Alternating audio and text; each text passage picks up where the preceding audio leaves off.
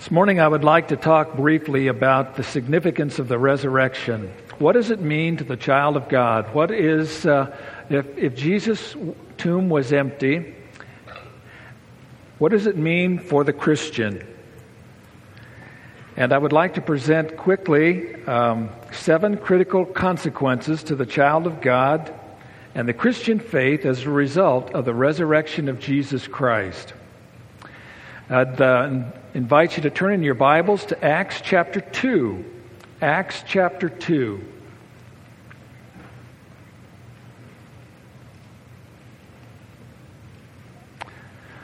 Father, we pray that as we open your word, that you would be our teacher, that you would be our instructor, and that you might help us understand the significance of the resurrection and what it means for the child of God. In Jesus' name we pray. Amen. I want to present 7 critical consequences to the child of God and the Christian faith as a result of the empty tomb. Acts chapter 2, we're going to break into Peter's sermon here on the day of Pentecost, verse 22. Men of Israel, listen to these words. Jesus the Nazarene, a man attested to you by God with miracles and wonders and signs, which God performed through him in your midst, just as you yourself know. This man delivered over by the predetermined plan and foreknowledge of God, you nailed to a cross by the hands of godless men and put him to death. But God raised him up again, putting an end to the agony of death, since it was impossible for him to be held in its power. The first benefit, the first significance to the child of God for the resurrection is that the resurrection of Christ authenticates Jesus' claim to deity. It authenticates Jesus' claim to deity. God basically is saying to us here in this passage of Scripture, beginning in verse 22, if Peter were to put words in God's mouth, it would be, I told you that my son was coming. He came with divine power and miracles, verse 22. Verse 23, you crucified him. And verse 24, I raised him up again. The Scripture tells us that when Jesus was resurrected from the grave in John chapter 19, we are told that he appeared to his disciples. Thomas wasn't there. And the Scripture says his disciples believed. Thomas says, I'm not going to believe until I see it with my own eyes and touch the scars with my own hands. The Bible tells us a few days later that Jesus appeared again to the disciples. Thomas was there. Jesus invited him to see and to touch. And Thomas's response was, my Lord and my God. The resurrection of Christ authenticates the deity of Christ. Number 2, the resurrection of Christ authenticates the prophecies of the Old Testament. Verse 25 says, for David says of him, I saw the Lord always in my presence, for he is at my right hand, so that I will not be shaken. Therefore my heart was glad and my tongue exulted. Moreover, my flesh also will live in hope, because you will not abandon my soul to Hades, nor allow your Holy One to undergo decay. You have made known to me the ways of life. You will make me full of gladness with your presence. Brethren, then Peter, after quoting from Psalm 16, verses 8 to 11, Peter then says, brethren, I may confidently say to you regarding the patriarch David, that he both died and was buried, and his tomb is with us today. And so because he was a prophet and knew that God had sworn to him with an oath to seat one of his descendants on his throne, you might think that these verses were all fulfilled by David, but Peter makes it clear in verse 31, he looked ahead and spoke of the resurrection of Christ. And so the second benefit of the empty tomb, the second benefit of the resurrection of Christ is the fulfillment of Old Testament prophecies. Number 3, the resurrection of Christ conducts the supernatural power of God to the believer. It conducts the supernatural power of God to the believer. And that's based on a passage one page back, Acts chapter 1, verse 8. Jesus said, but you will receive power when the Holy Spirit has come upon you. And you will be my witnesses both in Jerusalem and all Judea and Samaria and even to the remotest parts of the earth. That was the prediction that Jesus gave to his disciples. And in chapter 2 of Acts, beginning at verse 1, we read that on that occasion they were filled with this power. The Holy Spirit came, verse 4, and they were all filled with the Holy Spirit and began to speak with other tongues as the Spirit was giving them utterance. And Peter, the remarkable man who had denied Jesus 3 times, we read in verse 14, stood up, ignited by the Holy Spirit, and preached to thousands of people who had come to Jerusalem for Passover, demonstrating the power of God in his life, demonstrating the fact that Peter had dramatically changed as a result of the resurrection. So the resurrection of Christ conducts the supernatural power of God to the believer. And that means that when you and I receive the gift of eternal life, we don't live the Christian life in our own resources. We don't live the Christian life in our own strength. We live the Christian life in the power of the Holy Spirit who has been sent to us. Number 4, the resurrection of Christ confers spiritual life to man. That's spoken of in 1 Corinthians chapter 15, verses 45 to 49. And the Bible tells us in Philippians 3:20, for our citizenship is in heaven. Philippians chapter 3 and verse 20.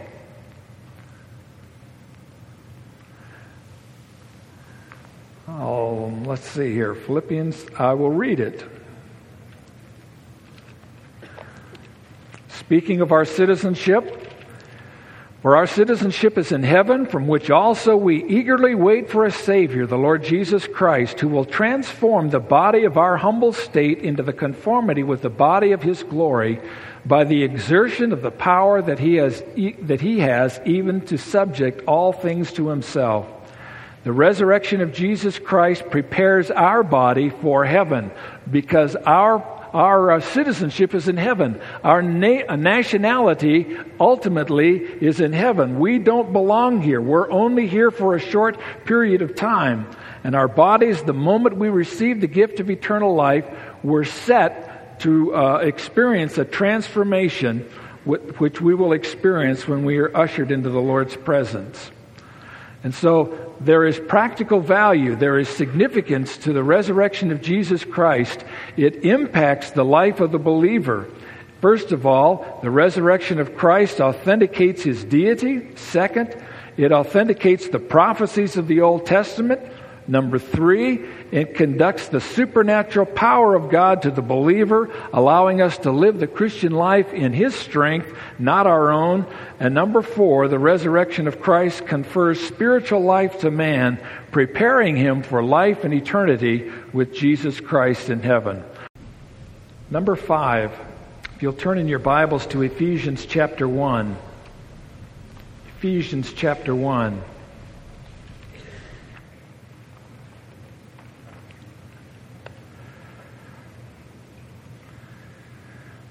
Verse 18, I pray that the eyes of your heart may be enlightened, so that you will know what is the hope of his calling, what are the riches of the glory of his inheritance in the saints, and what is the surpassing greatness of his power toward us who believe.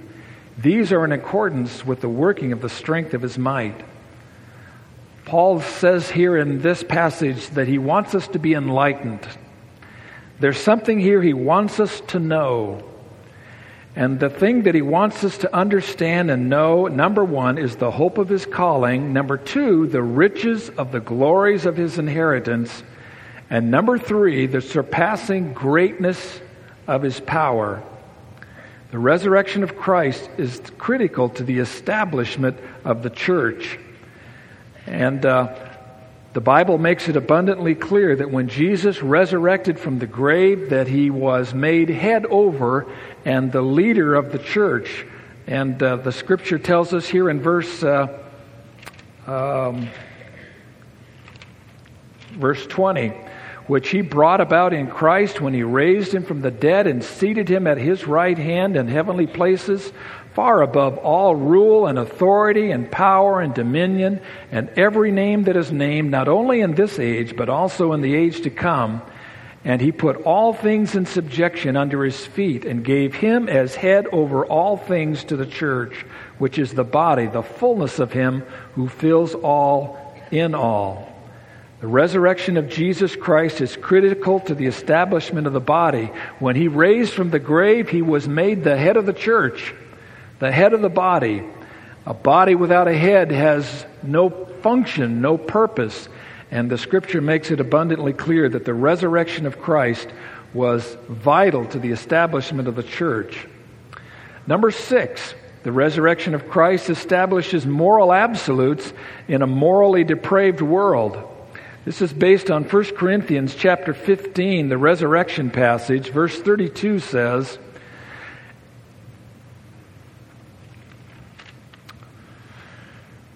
"If from human motives I fought with wild beasts at Ephesus, what does it profit me?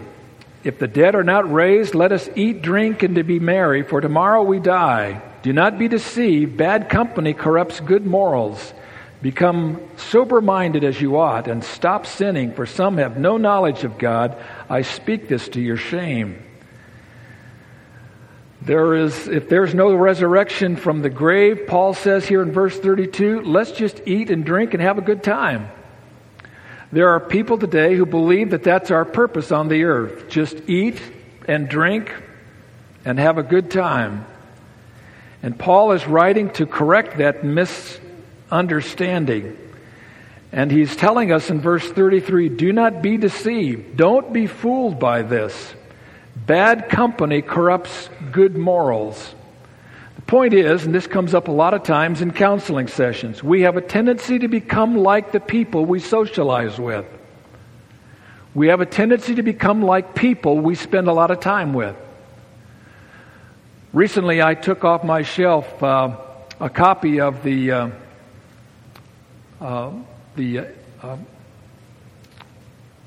high school yearbook the Sunnyside High School yearbook, and I was looking through at pictures, at people that I remembered from my high school years, and I was thinking to myself, some of these folks have placed themselves in really difficult situations, and when I went to my high school reunion just a couple of years ago, I saw that some of them were had made some really bad choices. And if you haven't done this before, take a look at your yearbook and ask yourself, what's the difference between some of the folks whose pictures are there and you? And you'll find that the answer is basically choices that you've made. Particularly choices as you've made relative to friends. We become like the people we socialize with. And the Bible says very clearly, don't be deceived, don't be fooled, bad company corrupts good morals. And I really believe that in light of that fact, one of the most important things that a mom and a dad can teach a child is how to choose friends. And don't be fooled by believing that just because a child goes to church or is a part of the youth group, it is a good person for your child to be with. Sometimes even Christian kids make bad decisions. Folks, we need to heed Paul's words here in this resurrection chapter. Bad company corrupts good morals. And we need to teach our children, we need to be reminded ourselves that we become like the people that we socialize with. And that's why the body of Christ has been established. That's why we have equipping classes at the church. That's why we worship together on Sunday morning. That's why we have shepherding classes during the week, home Bible studies. It's because we want people who come to our church to find other people who want the same things out of life that they want and are moving in the same direction that they're moving. Because we believe bad company does corrupt good morals. And I am easily tempted. I am easily drawn off the path of obedience to Jesus Christ. And therefore, I need the encouragement of the saints. I need to be with God's people. Number 7, the resurrection of Jesus Christ gives the believer hope. And that's found in 1 Peter chapter 1 and verse 3. 1 Peter chapter 1 and verse 3.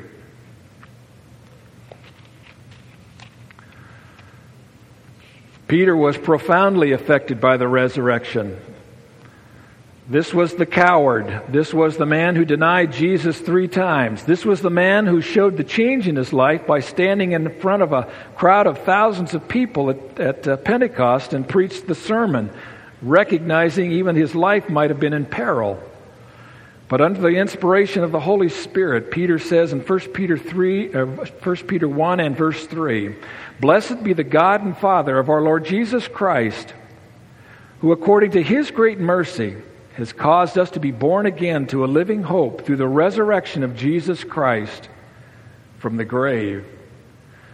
In other words, the resurrection of Christ gives the believer hope, and this hope is based upon His, verse 3, great mercy.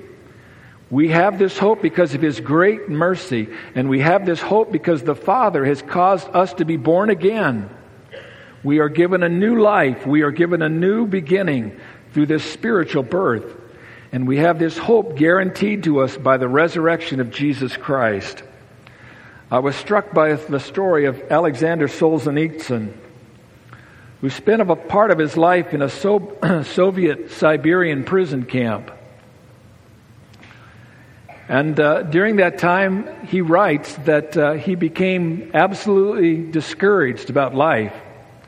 He was in an inhumane situation, and he was oppressed, and life was difficult and full of physical labor from sun up to sundown.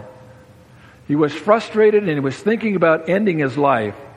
And he knew if he stopped work that the guards would beat him and probably kill him. So his plan was to stop working with the shovel, lean up against it, and just let the guards do what they were going to do. He just didn't want to live anymore. And as he was contemplating that, and as he actually stopped working with the shovel, his friend, who was also a believer, reached over and with the blade of his shovel drew a cross at the feet of Solzhenitsyn. And Solzhenitsyn said that he looked at the cross, and in that moment he was revived and energized and reminded of the hope that he has in Jesus Christ. And it gave him the hope to continue on until he was finally freed from prison. We need to remember that Jesus Christ, and not only the cross, but more than the cross, the empty tomb, is the basis of our hope. And as a result of our hope, the Scripture tells us that the person of hope has a quiet confidence in God, Romans 8:28. The person of hope who lives in hope has patience in tribulation. A person of hope learns to put the trial in perspective and recognize that God has a plan and a purpose, even in the trial. He learns patience in tribulation. He learns persistence in prayer, 1 Thessalonians 5:17. Because his spiritual eyes, Hebrews 12:2, are fixed on Jesus.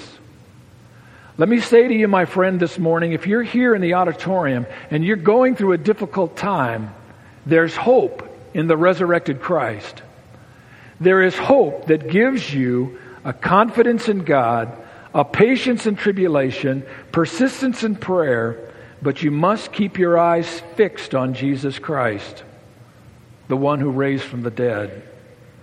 So the resurrection of Christ, number one, authenticates Jesus' claim to deity. It proves that he was who he claimed to be, God. Number two, it authenticates the prophecies of the Old Testament. Number three, it conducts the supernatural power of God to the believer so that the believer doesn't function in the Christian life with his own resources, but with the resources of God. It confers spiritual life to man.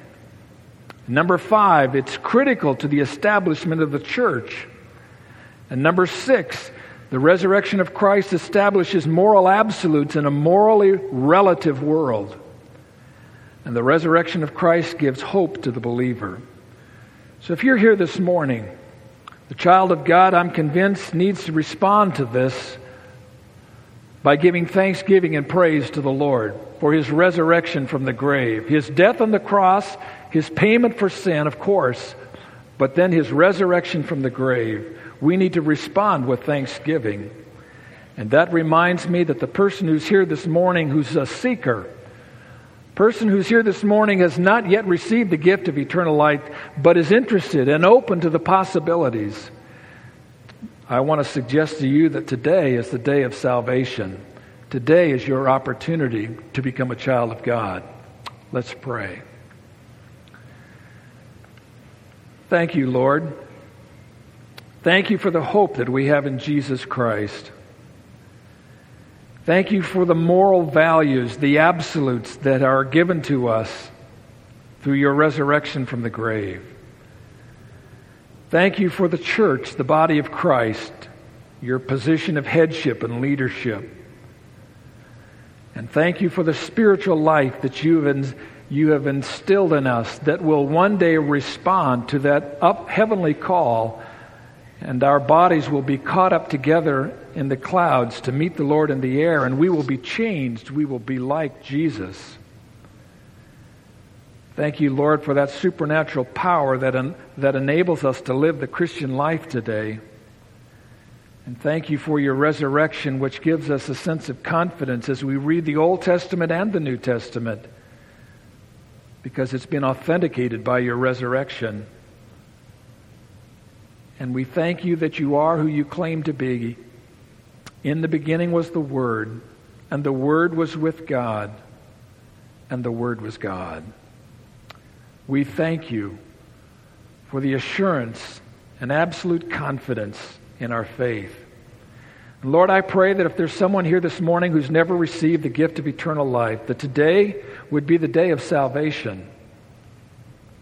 And if this makes sense to you, and you would like to respond to our Lord's invitation to you to experience forgiveness of sin through His finished work on the cross and new life in Jesus Christ, would you pray with me as we close the service this morning? If my words are what you want to tell the Lord on Easter Sunday 2010, will you pray with me? Dear Jesus, I believe that you are the Son of God. I believe that you died on the cross for my sin. I believe that you rose again the third day. I confess to you that I have made some bad decisions in my life. I'm willing to admit this morning that I have sinned and offended your holiness. I ask for your forgiveness. I ask you to come into my life and make me a new person. And I ask you to help me to make the rest of my days count for you. Thank you for saving me. How about you, dear Christian, as we close this morning? Is there anything you need to tell the Lord in the quietness of your own heart as we close the service this morning, reflecting on the practical significance, the life-changing consequences of the resurrected Christ and its meaning in your life? In light of that, what would you like to tell Him? You pray, and then I'll close.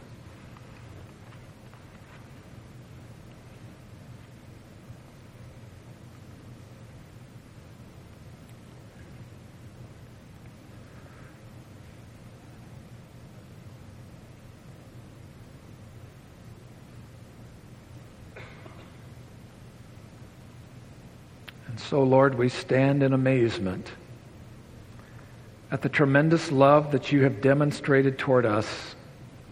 We've been reminded of it once again. For reasons we don't fully understand, you took upon yourself the form of a servant and humbled yourself by becoming obedient to death, even death on a cross. But we're grateful that your ministry didn't conclude there. After being buried 3 days later, you were alive. And because that's true, we have hope. And for that reason, we give you thanks today. And Lord, for that one who has prayed to receive Jesus this morning, I pray that you would encourage them in their Christian faith as they begin to walk with you. In Jesus' name I pray. Amen. If you prayed this morning to receive Christ as your Savior, I would encourage you to begin reading in the book of John. And you'll find out in the lobby at the visitor's desk a Bible study that will help you in your new walk with Jesus Christ. I would encourage you to pick one up and begin your study. God bless you.